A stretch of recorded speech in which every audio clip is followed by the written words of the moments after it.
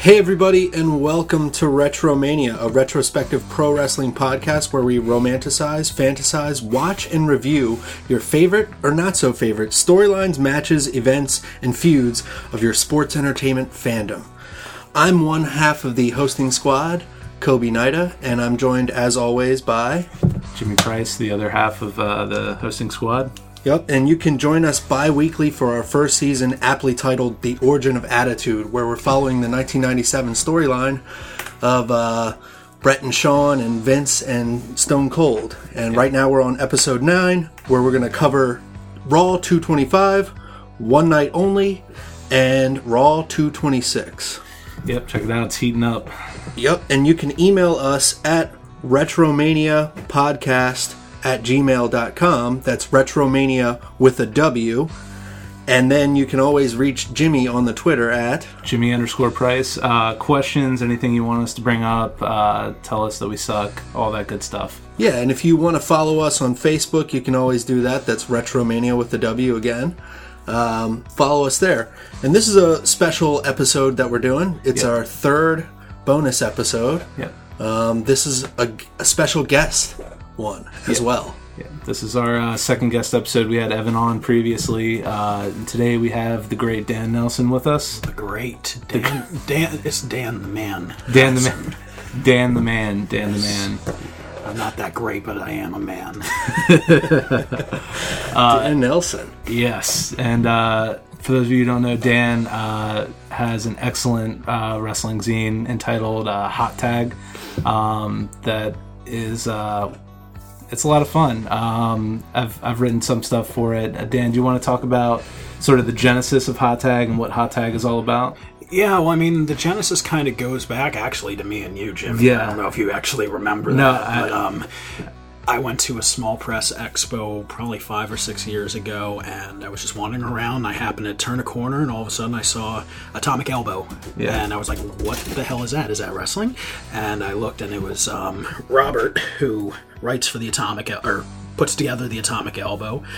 And yeah, I didn't realize that, you could write wrestling zines. So I was just like, wait, why am I not doing this? Why did I not know this was a thing? Yeah. So you and I started talking. Yeah, we did. I was still living in Virginia at the time, and you'd messaged me. We talked about like putting like sort of, I guess, more of like a standard, meat and potatoes kind of wrestling zine, talking about like doing lists and top 10s and I wanted to do a whole lot of statistical analysis stuff, even though that's well above my brain capacity. But Certainly there's databases for that now. Yeah, but I could go into the weird stuff that I want to track, but you kind of wanted to do like sabermetrics for wrestling, basically like advanced stats for wrestling, like bumps per year compared against injury rates and decibel levels for pops, which would be tough because you have to kind of isolate the pop from the music. But I like that. It's like stuff that I feel like if WWE was like smart, they would already be doing this. Yeah, but that's probably well beyond Vince McMahon's brain capacity. It's next level creative. Right? Just trying to gauge who's the best. Yeah, and figuring out what everybody talks about your bump card, but like if you actually have numbers to like it'd be behind the scenes like Sports Center-esque. It's like the analysis of it.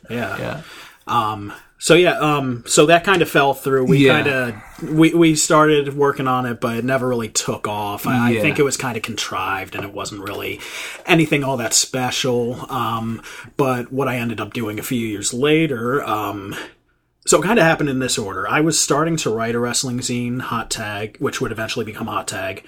I was getting really, really, really into wrestling again, to the point where I was actually like going to the gym and going to train to become a professional wrestler. I went to do a tryout at the CZW school in New Jersey, and I ended up putting myself in the hospital for a week. Oh, jeez. Nothing they did was negligent. Like, it's pretty much just I didn't listen to my body. Yeah.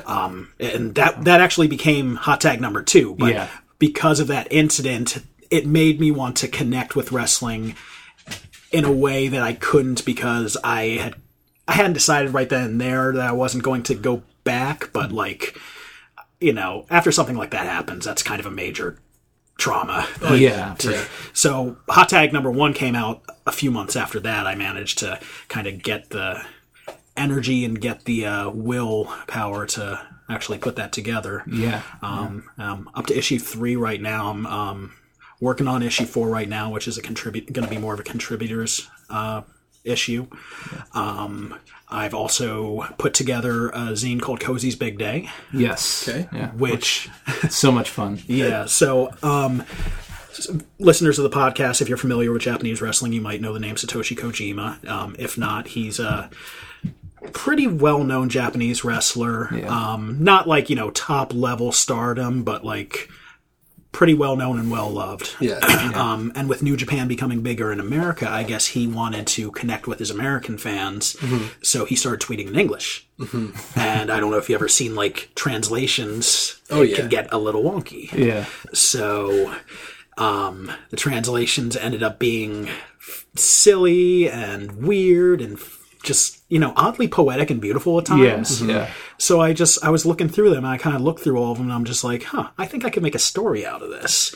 So I took like 15 or 16 tweets that he did, reordered them into basically a children's story, Cozy's Big Day, and got a bunch of artist friends to put together the artwork for it. Nice. And because I don't make any money at this, all the money to that is going to charity. I felt bad that I couldn't, pay the artists what they were really worth, or anything at all for that matter. And I do feel bad about that, but they were luckily so on board to do it, and I love them all to death. I would never ask them to do that again. Yeah. But the fact that it came out so well, I think no one's really bitter about it. But all the profits are going to the Morris Home in Philadelphia, which is a halfway house drug rehabilitation clinic for trans folk. Great. Yeah. So, yeah, and right now I just pretty much go around to various zine fests and stuff like that. I sometimes do I've done a CZW show. I'm trying to do some more of those. But, That's awesome. Yeah, just trying to do as much as I can. Yeah. How did the CZW show go? Were you like not very well, elbow to elbow with the boys, or I did get to talk to a few of them who were very nice. Yeah. G Raver was really fucked up after the show, and so he was sitting right next to me, and I think he was just really happy that like I cared enough about him to ask him, just like, hey, do you need anything? Do you need some water? Yeah. So like we started talking, and I actually gave him a copy of my zine, and nice. He wrote a nice message back to me and was very, very sweet about it. Awesome. That's awesome. So where tell everybody again real quick where they can get a hold of these. I have my website, bigcartel.com/hottag, or is it hottag.bigcartel.com? It's one of those. I think it's Hot Tag first. Hottag.bigcartel.com. Yeah. You can tell I do these so often. You can pick them up there. I'm on a website called Selfie, where I think I've had my first 3 issues up for free digitally for like the last 8 months. Okay. So if you just want to read them and you don't want the hard copies, I don't give a fuck. Go and read them. It's selfie.com/hottag. That's awesome. And I got my Twitter and my Instagram that I post on pretty regularly. It's a slow clap hot tag. Nice. Yeah.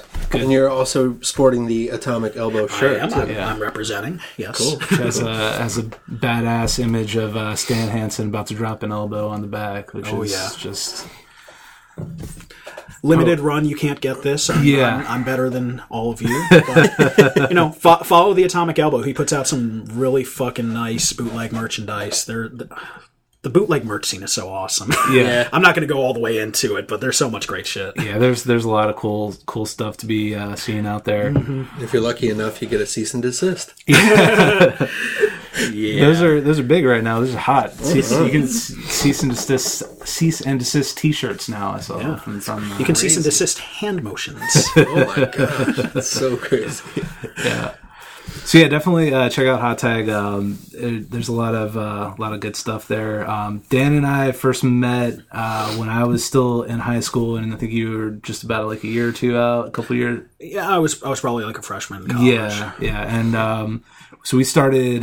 This was like tell us about getting into Ring of Honor in like 2005. Yeah, so It was I guess it was in the kind of middle of 2005. I write about this, and this is kind of written about in Hot Tag number 1, so preview for you. Yeah. So I, even in like the late 90s, like, you know, everyone was into WWF and WCW, and I had kind of, by the time WWF was king, I kind of was over them, and I was really into the Japanese scene. Okay. All Japan Pro Wrestling was like... How old were you at the time? I was like 13 or 14. Okay. I was the youngest little smark in the internet. I was tape trading with folks probably double and triple my age. That's awesome. Yeah. I was hitting up RF Video's stand in Franklin Mills Mall. Nice. Wow. Yeah. He didn't touch me. So. Good. Safe. Wrestling fans are usually safe. Yeah.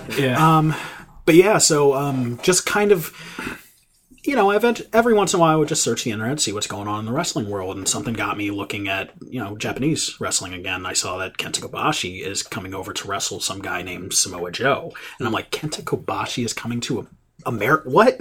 Yeah. And I couldn't believe it, so I had to look him up, and I'm just like, wait a minute, Ring of Honor, this seems right up my alley. This is like if you transplanted everything I love about Japanese wrestling, but I can go to it. Yeah. So I instantly, I couldn't go to that show, but I instantly just started purchasing as many DVDs as I could, which was easy because I was working full time and living at home, so I had a lot of disposable income that I wish I had back now. The shelf in Dan's basement back in the day, I can only speak to it, but it was just like how many rows? It was like just Ring of Honor DVDs. Probably like 2.5 to 3 rows, and each one of those probably held like 30 or 40 DVDs. Wow. Yeah, so it was cool, and I think we kind of sparked up a conversation about wrestling at a punk show, and then you started showing me Ring of Honor stuff, and then you and I and a couple friends of ours started going up and down the East Coast to go to check out shows. So this was like... We got in like right as Daniel Bryan became world champion, and we were there for like that whole ride of his title run, which is pretty amazing. It was great timing. Our first show was Final Battle 2005, which Bryan Danielson had been champion for a couple of months at that point, but he hadn't really established himself yet. And so it was him versus Marufuji, which I still think is like an amazingly underrated match. It's phenomenal. And then Kenta and Low-Ki, and that was the match that just fucking killed us. Like I've still never seen two people hit each other harder than at that match. Like they're nuts. They're crazy. Stiff City. Definitely. Both of them in their prime. And just kicking the shit out of each other. Yeah. I got to watch that later. I wasn't on it at the time. But later I've seen it. And this was my first indie show. To top it all That's off. amazing. So before that, all I had known all of our first indie shows. It's a good way to captivate you. Before that, all I had known is nosebleed seats at the MCI Center. Been there before. Goosebumps just thinking about it, because it was definitely a moment where like I personally kind of like we were all getting back into it. We were playing the video games a lot, which is another story. I just like that was like going to that show and that whole experience and the trip up and the trip back and just all kinds of goofy shenanigans. Yeah, it was kind of like our first. I mean, I know it was like my first like real like independent road trip. I mean, you guys were like fucking 15 years old. Yeah, Kyle and I were like 15. 14? I don't know. Yeah. So, like, you look back on it, it seems really fucking weird for me, like 19 years old, taking a bunch of kids up to New Jersey to go see wrestling. At least, like... love of the sport, though. Yeah, we had another friend, James, who's, like, kind of in between age-wise, so it wasn't like... He was a year older than you guys. True. But, just good times, and, something that, like, it was a golden era for Ring of Honor, and, like, so many guys we saw, or, you see, on WWE week in and week out now, so it's something that... potentially we might get into on a, after we do Boriquas Forever. The second season of this podcast is just a wall-to-wall retrospective on Los Boriquas. We're going to go... Are you ribbon? Super. No, man. Boriquas Forever. It's going to be a short season. But no, it's that era of Ring of Honor is gold. So you mentioned also... before discovering Ring of Honor, kind of having a falling out period. I think most most wrestling fans have a period of time where Yeah. they get away from it.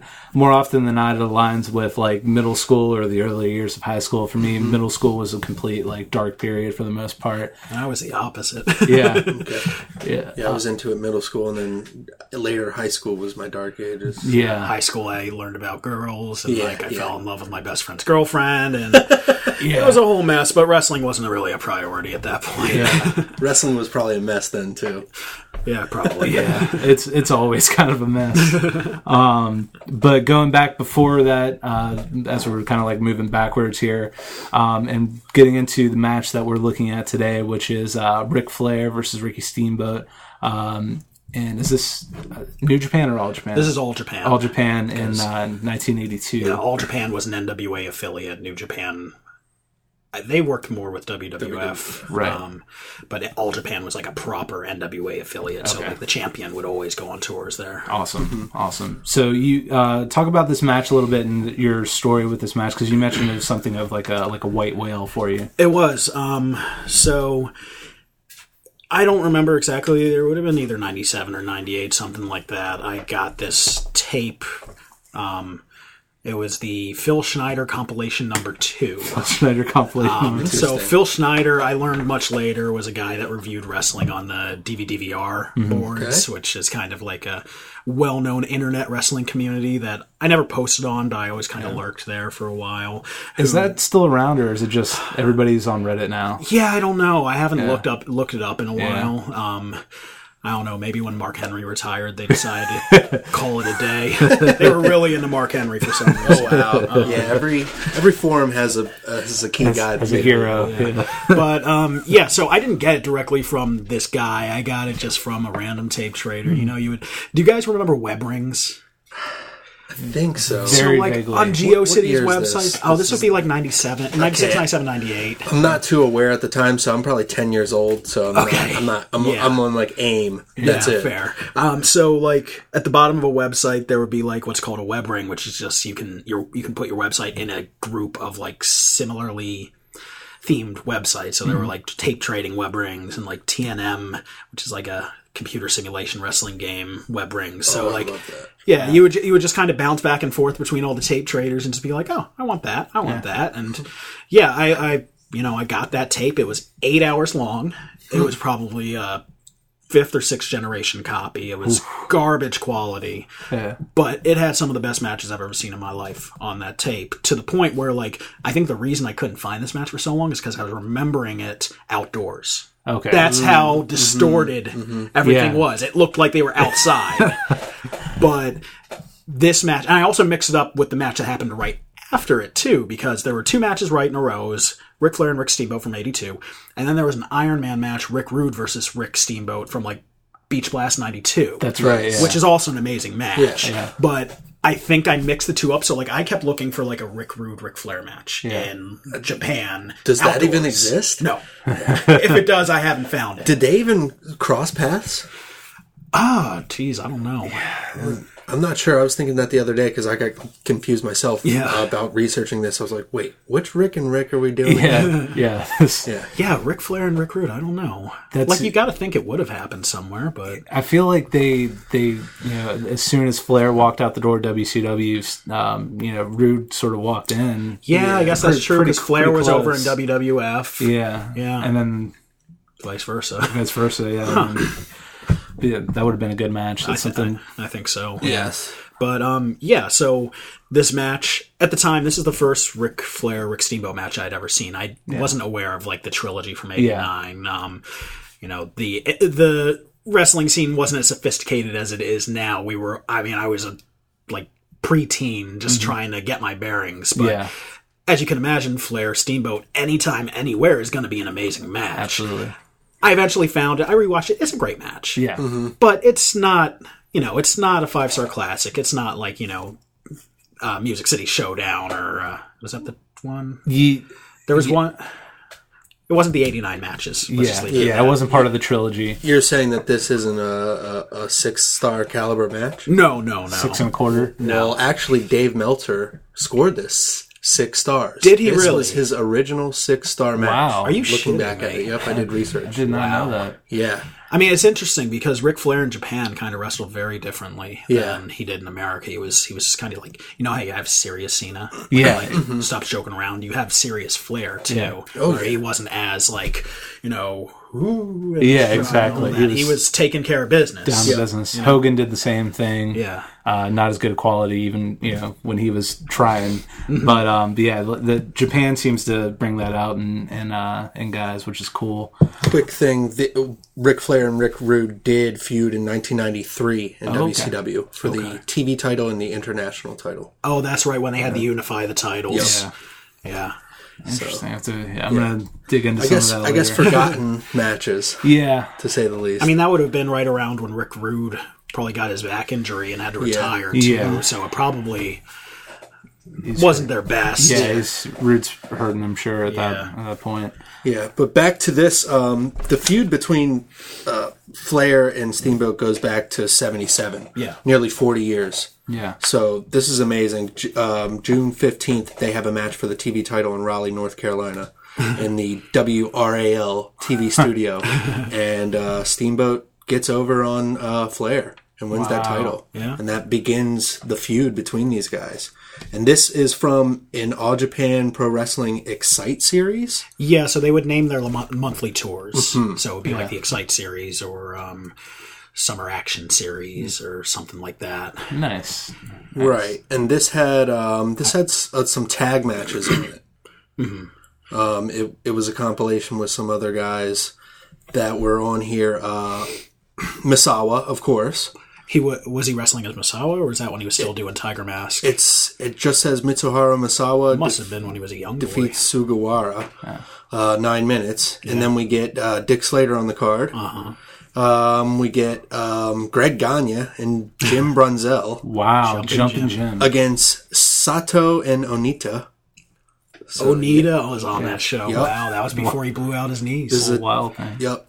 Then we get Jay Youngblood and Stan Hansen against Ashuhara Hara and Mighty Inoue. Those poor Japanese men. Yeah. Then we get another tag match with Tiger Jeet Singh and Omonosuke Ueda and Giant Baba against Giant Baba and Jumbo Tsuruta. Yep. Oh, man. And then we get Tenryu on the card too. He defeats Kurt Von Hess. Von Hess. And then the main event is this match that we're going to review. And I'm imagining this is probably at Budokan, which is like where they ended their shows. Yeah. It was like their big... This is at the Welfare Hall. Nagakoa, Nagata, Japan. Oh. Yeah. Okay. So a nice show from, it says June 4th, 1982. Sounds right. That's it, yeah. So you got this on the compilation tape. Yes. And this just became your favorite. Yeah. I remember vividly I was watching this tape and like drifting in and out of sleep. It was like I put it on because like, it's 8 hours. I get 8 hours of sleep. I'll put this on and fall asleep. Yeah. And I would wake up. I woke up at like a random moment and this match started and I'm just like, what am I watching? And it was like almost a dream. It was like a dream. That's why for so long I thought, did I dream this match? That's awesome. That's awesome. Well, what we're going to do here is a different tone, a different experiment. Yeah. We did it the last episode briefly, but this time we're going to do the whole match. We found the YouTube link for this match. It's actually at Incredible Spank. The Incredible Spank. Thank you for uploading. Yes. And it's Ric Flair versus Ricky Steamboat. And it's from 4 years ago, so that's the one, not the one from 2 years ago. Different time signature. I also want to give a shout out to the Instagram account Puroresu Travel. He was the one that actually posted clips from this match that reminded me of it. Awesome. I had found it a little bit before that, but that kind of reminded me of the match and when we were talking about doing this. Yeah. So check out Puroresu Travel. He just put out an amazing shirt. I don't know when this is going to go up. Probably this week. Yeah, okay, that's cool. Yeah, so he just put up this great shirt. It's a Young Bucks Rock and Roll Express crossover. Nice. It's basically, it says Young Bucks, but it has the Rock and Roll Express on there. And all the profits are going to Relief for Puerto Rico. Awesome. That's great. So it's an amazing shirt. He's a great guy. Plug it again. Puroresu Travel on Instagram. That's Puroresu Travel, Travel on Instagram. Awesome. Yeah. Yes, definitely go to that. We're going to sync this up. If you go to the video, skip the ad, and then go to the 0 marker, and then we'll have a countdown, and then we're going to just do some live commentary, a little Wrestling Psychology Theater 3000 in a way. Here we go.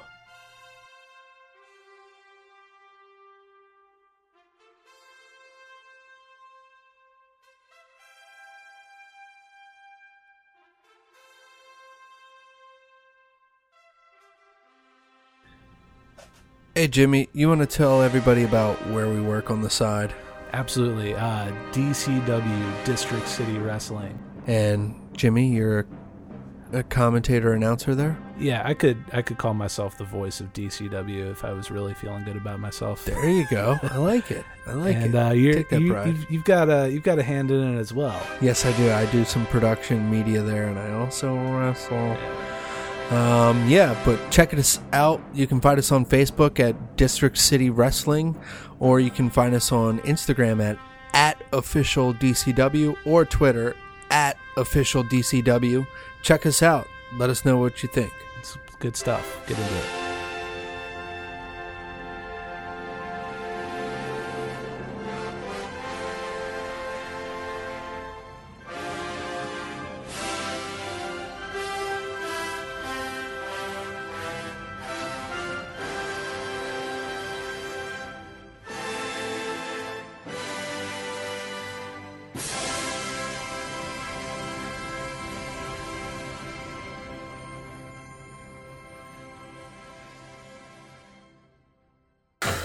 All right, so here's how the countdown works. We do 5, 4, 3, 2, 1, and then you click.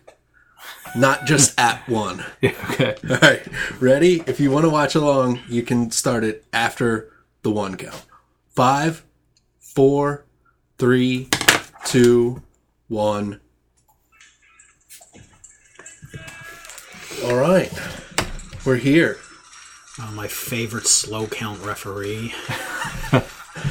Beautiful ladies having bouquets for the wrestlers prepared. Very, very important to show lots of respect for the boys. Yep. Heavy cue. I just love like the lack of barriers, like just the wrestlers kind of pushing their way to the ring with the young boys trying to shield them. Yeah. 82. This is kind of like this is pre-intro, like in wrestling intros, like our wrestling entrances. I mean, entrance music for sure is not. It's They gaining. definitely have entrance music. Yeah, I tried to Shazam Ric Flair's, but I couldn't find it. Yeah. But it's still not. It's not as prominent polished as it would be in a short time. Yeah, I liked this music for Ric Flair, so I was like, all right, let me try to Shazam it. Yeah. Couldn't find it. I bet there's some kind of like old ass Japanese vinyl release of like all these old theme songs somewhere out there. That'd be amazing. But yeah, I mean, like even his music is more down to business. You know, it's not the. I mean, he doesn't have any room to woo. He's just like, I gotta get to the ring. I got a match. Excuse me, going through. I got a match. Trying to see if I recognize any of the young boys.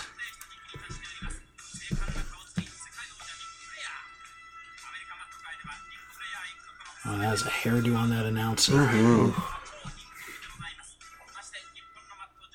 Beautiful robe. Mm-hmm. I always loved the bouquets of flowers just for the opportunity for a heel to just tear them apart, throw them down. Even the ref got a bouquet. Did you guys see that? No. The ref got a bouquet. That's sweet. Thanks for coming out. He's working too, man. They're more respected. It was a smaller in Japanese wrestling. It was a small bouquet, but it was still. Yeah, he appreciates it. More respect than in America.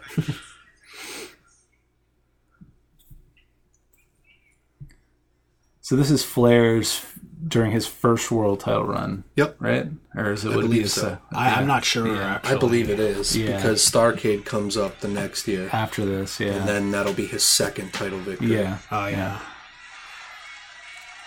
It's interesting, when guys have like the crowning moment on their second or third run. Roman, yeah, maybe the fifth. Yeah, we're still trying with Roman. Yeah, they'll get there. Yeah. But Brett Brett's another guy that comes to mind. You think WrestleMania 10. I mean, he won his first one on a house show. Yeah. From Flair. Yeah.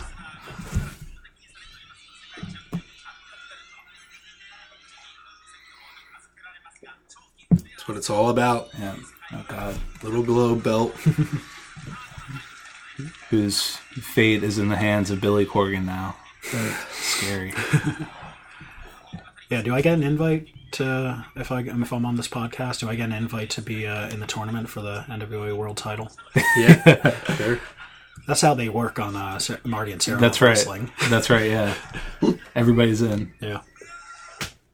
Oh, and I love this guy yelling in the background. It's terrible. He's got the most raspy voice.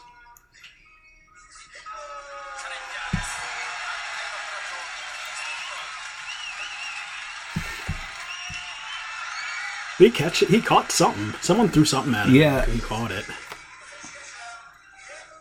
True babyface. Ric Flair.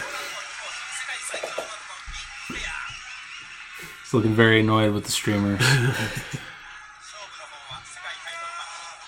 That guy, did you hear him? Yeah. He must be We've become accustomed to random Japanese commentary. Yeah. He must be like direct right of the hard camera because you hear him the whole match. Couldn't be Jeff Jarrett, could it? No. Call me Double J. Yeah, we watched this. Have you ever watched the Savage versus Hart? Savage Hart. Yeah, 94. We it was on a house show, so there's just a fan cam. Oh, okay. But anyway, we covered it on the last episode. There were these two fans who kept ribbing, making fun of Double J. Not the entire match, but it's good stuff. Yeah. All right, we're underway. Woo.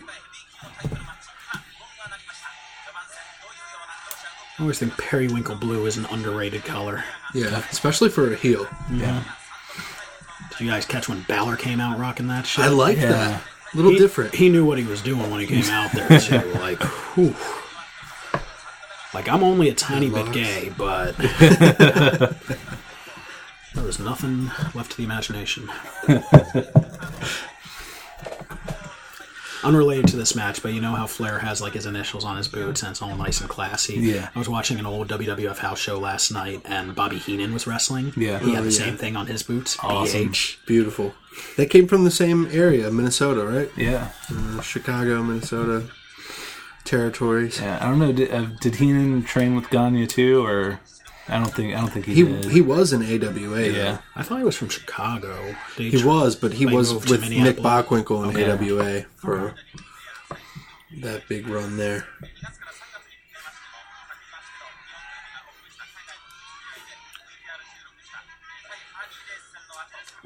Beautiful. Yeah. Drop down. International spot. Mm-hmm.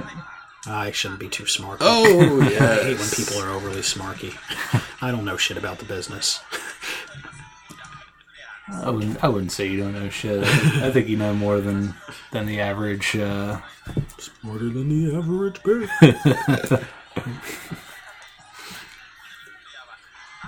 And they both have like the same hairstyle, just like complete contrasts. Yeah. Mm-hmm.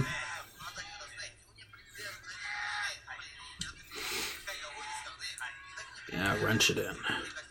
Yeah, this headlock is it's intense and it's wearing him down. Yeah, and he doesn't give up on it either. Not to jump ahead, but yeah, old style wrestling psychology right here, wearing the guy down with a headlock or an arm bar.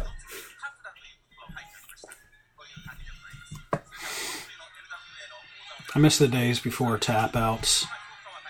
When you could just like kind of like pound the mat for like because you're to frustrated. fire yourself up, or Those were the good old days. Yeah. You had to really say, "I quit." yeah.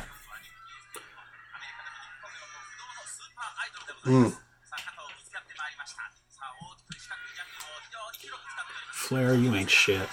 But as you see in this match, these guys aren't like really running through it. They're actually struggling each time. It's Yeah. making sense why they're doing it. It's not like they're just running through the motions. Mm-hmm. There's weight behind everything that they do. It's not like just boom, boom, boom, boom, boom, hitting spots. Which I don't mean to be one of those guys, kids today, but. No, but I want it to make sense to me. It's like watching a movie where they fast forward through the storyline and it doesn't make sense, you know? Yeah. It's got to make sense. Yeah. I think a lot of wrestling nowadays, what is missing is they just run through things like it's just natural. There's no reason behind it. And, I think that's okay sometimes. Yeah. Like, different shows for different folks. It's like a different genre of movie. Mm-hmm. Exactly. It's an action movie instead of a drama. True. Exactly. True. Yeah. And death matches are horror movies. Oh god, that's such a. I never thought of the matches that way, but that's a great point.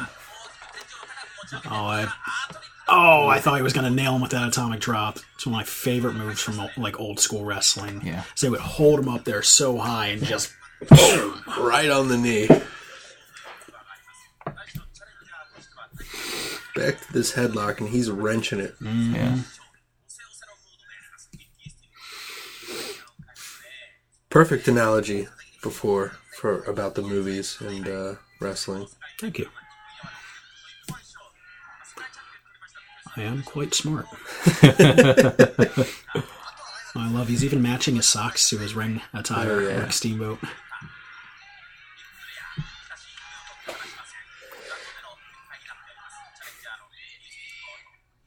Like, I love the way Flair's hair is just like draped. I'm trying to like think of what it looks like, but it almost looks like a round pillow. Like it's just like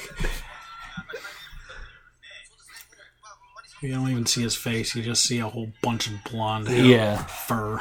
That's how you know it's him, and then definitely you'll know it's him if you see some red in it. Yeah.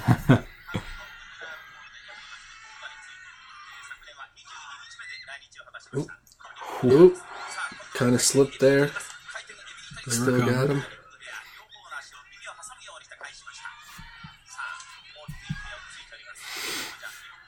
There's a lot, like, everything that they do is just about putting your weight on the other guy and just not giving them room to get momentum or speed or power behind anything they do. And as soon as they get a little bit of room, they lay into each other. Yeah. Yep.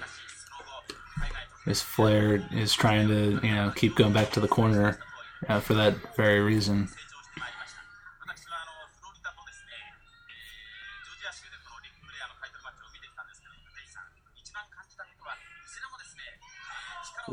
This is probably one of those, like Ric Flair would say with him and Steamboat, they wouldn't even really have to call it. They just go through it. Yeah. Not even calling the spots, maybe here or there, but yeah, I mean, definitely right there. Oh, chopped him over the top rope. Beautiful. I guess that's not a disqualification in the NWA affiliate of All Japan Pro Wrestling. No, not. Maybe that's what they're talking about on the commentary. It could be. And the Flair flop. Yeah. Not too serious for a Flair flop. That's, Ooh. Still working those chops. Richard Blood.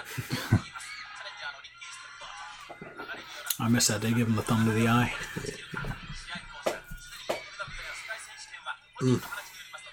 Always love that little inside forearm by Flair. Yeah. Chop brings him down.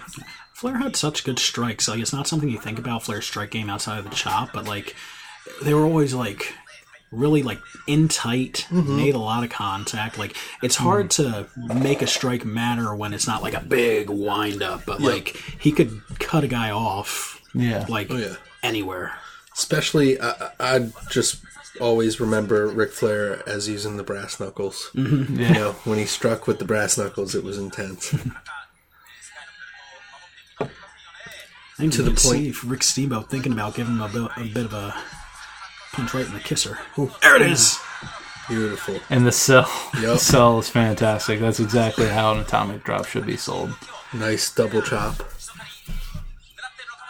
Beautiful patented spot, up and over. Yep.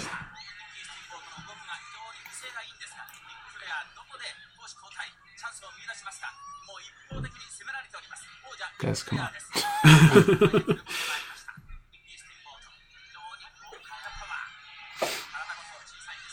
That's one thing I always like is babyface is playing dirty. Mm-hmm. I don't think you get enough of that anymore. Like, one of my favorite matches that happened this year was Tanahashi versus Evil in New Japan. And it's like Tanahashi went in there and like he didn't wait for Evil to cheat to, play dirty. He's like, I'm wrestling a guy named Evil. Yeah. I know what he's going to do. Yeah. I'm not going to let him. Oh, yeah. They definitely have great ring psychology in New Japan.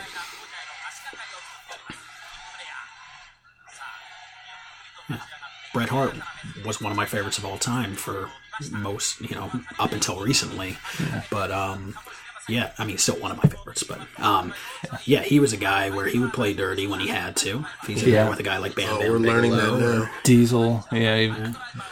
We're learning that now that he's a heel in our storyline. He's even dirtier. Yeah. So, a lot of use of the pole, the ring post. Man, that figure 4 on the ring post is still one of my favorite spots. So good. 1, 2, nope.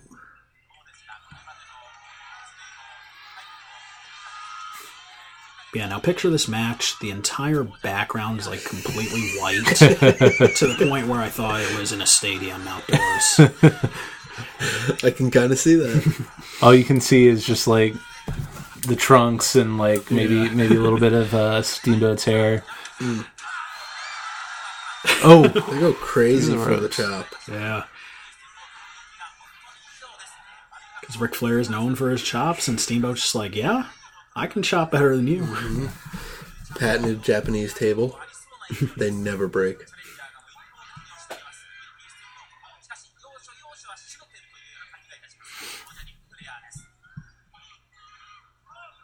Uh-oh. Didn't we just talk about the post? Yeah. Yep. Perfect way to take control. Heel tactic.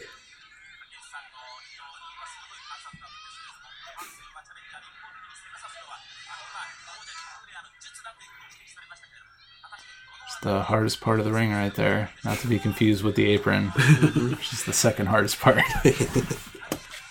God, yeah, you're right. Yeah. I think Steen used to like call that out on old PWG commentary. Because I felt the corner of the ring. It's really not that hard. Yeah. The ring post is steel. Yeah. They'll shove your teeth into your gums. Yeah.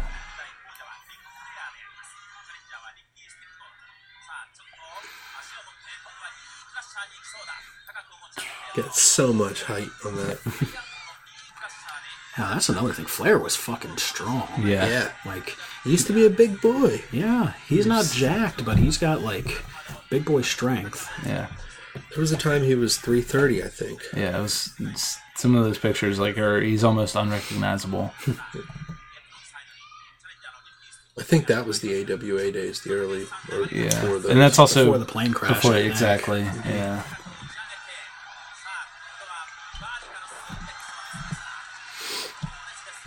I think this might be it. Oh. One thing you gotta respect for Flair is the guy is known to be a drinker and then have all this cardio to do like these Broadway matches. Yeah. It's amazing. Well, this is actually a relatively quick one. This is different, yes. Yeah. But especially doing all the territories across the United States. Yeah. Mm-hmm. Talking about doing Broadways every night. Specifically in the next 5 to 10 years for him. Yeah. That's the biggest. Yeah. Actually, in 10 years, he goes the long way in the Royal Rumble and wins it. That's right. Mm-hmm. Figure 4 lock. Using his own move against him. Oh, God. Is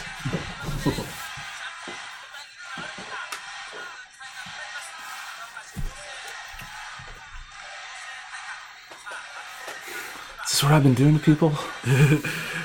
I'm a real jerk. It doesn't feel good.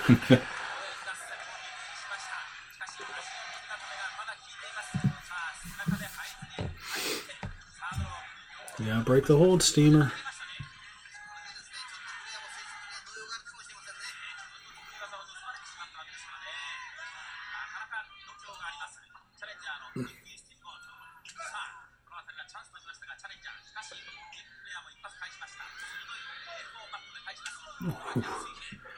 Back to the attire, the contrast of the red and blue is just wonderful. Oh, big time splash.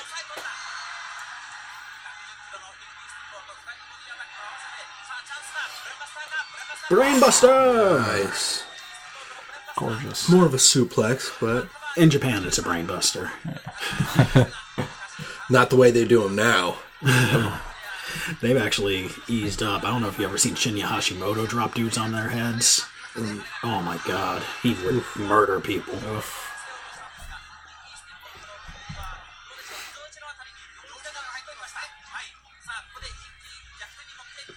Devitt had a nice one. Yeah, definitely. When it's done in that way, it's one of the scariest moves to watch. Oh, he got his weight down.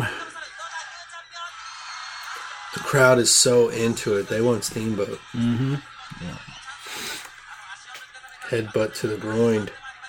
Or The groin.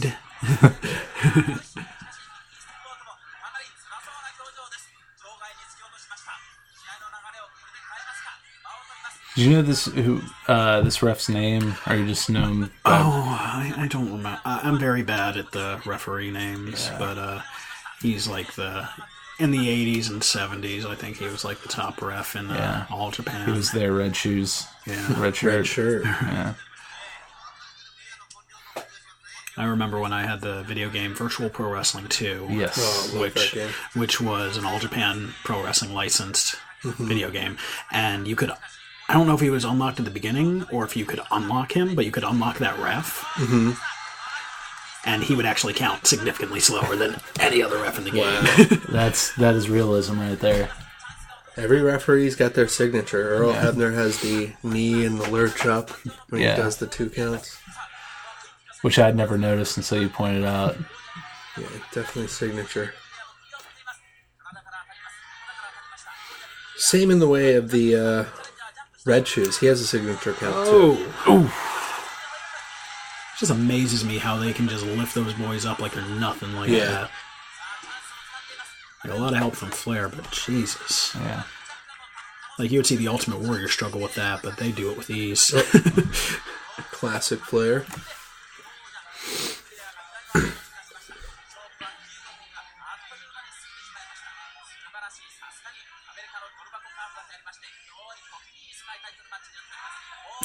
So easy. Just gotta get him in the middle of the ring. Big whiff. See, Flair strikes are close in, whereas Rick Steamboat gets some air in him. Shoulder block, I guess. It's all the way across the ring.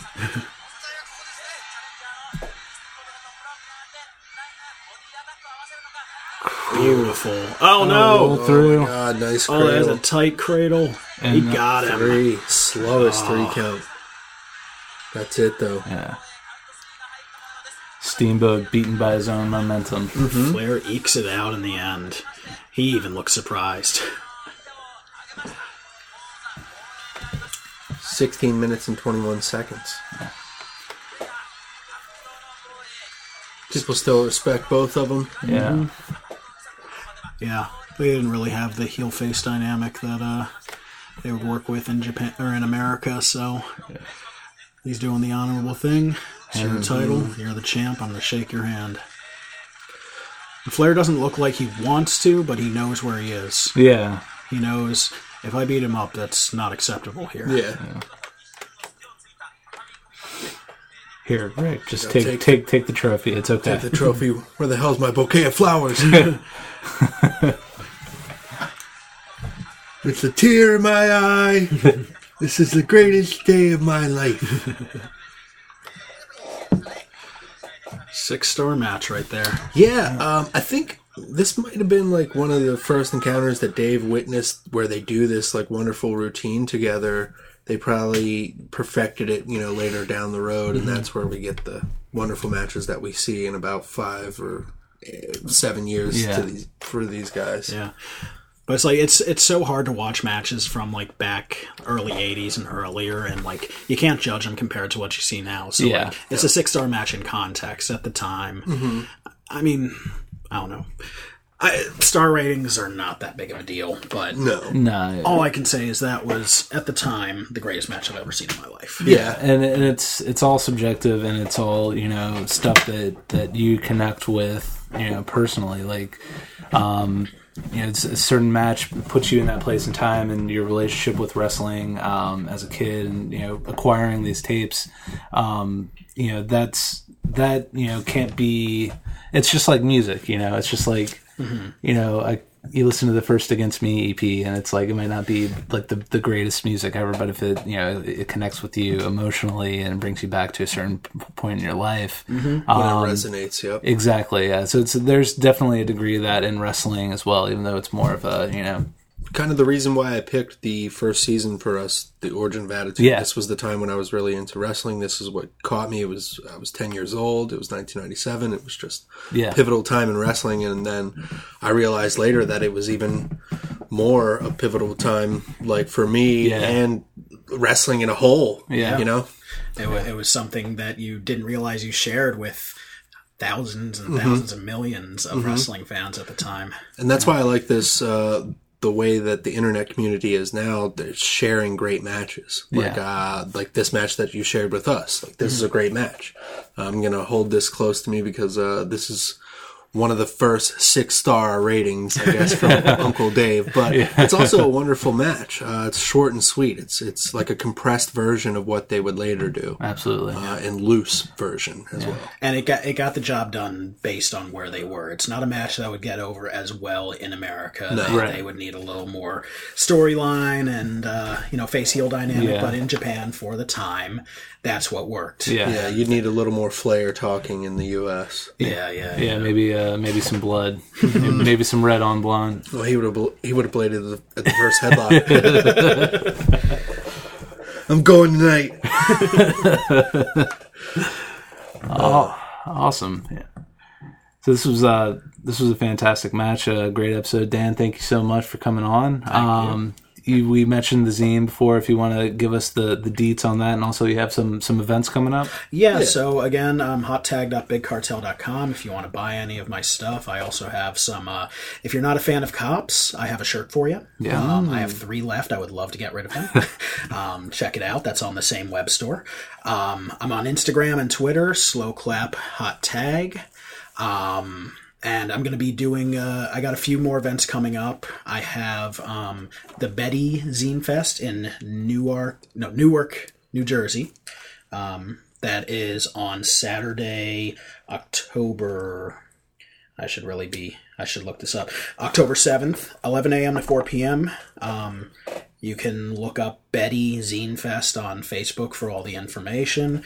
The next weekend, I might be at the CZW show. That's at their new venue, the Rastelli Complex. How is that, by the way? Haven't been there. It's the first show there. Oh, it's the first one. Okay, Yeah, I thought They have to follow up with us. Yeah. I don't know whether I'm vending there. I'll definitely be there. Yeah. But that is on the 14th, 8 p.m.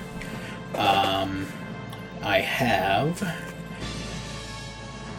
On November 12th, Philly Zine Fest 2017 at the Rotunda in West Philly, 12 p.m. to 7 p.m. That is hometown. Come see me, talk wrestling, buy my shit. Any relation to Mike or Wyndham Rotunda? It's the Mike Rotunda Center. Or I guess just the Mike Rotunda. Yes, The Mike Rotunda. the Mike Rotunda. You just enter in through his mouth and leave out another hole. That's kind of all I've got. I'm kind of at the end of the year, so I don't have a lot of stuff coming up. But come see me at any of those events. I'll be selling my zines. I'll be selling other folks' zines, all wrestling stuff. Check out the Holy Demon Army distro. Just search Holy Demon Army on Google. That's Ed in Chicago. They are probably the best place to get any wrestling zine that probably ever existed. You can...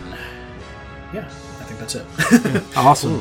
Thanks for coming out, and you're always welcome to join us again. Cool. Yeah, anytime I'm down here. Yeah. Sounds good. And you can follow up with us as our regular bi-weekly season, The Origin of Attitude. Like I said, we're going to follow up with episode 9, which is going to be the coverage of 225 Raw, the one-night-only event from Birmingham, England. Yes. And then 226 Raw, the Fallout after that. And then we'll also be hitting you up with the episodes the following week with some more Raw and Bad Blood and the Fallout after that. Yeah, it's crazy concept of Hell in a Cell. 20 years Yeah. of Hell in the Cell. Crazy. And actually, I think in real time, in 2017, Hell in the Cell comes up, next week? Yeah, it's So, like around the coming 20th up really soon. anniversary. Yeah, interesting. That'll be interesting. You can follow up with us on Facebook at Retromania. You can find Jimmy on Twitter at Jimmy_Price. Yep, and you can email us at retromaniapodcast@gmail.com. That's Retromania with a W. And as always, thank you for listening. Thanks, guys. It's good stuff. Get into it.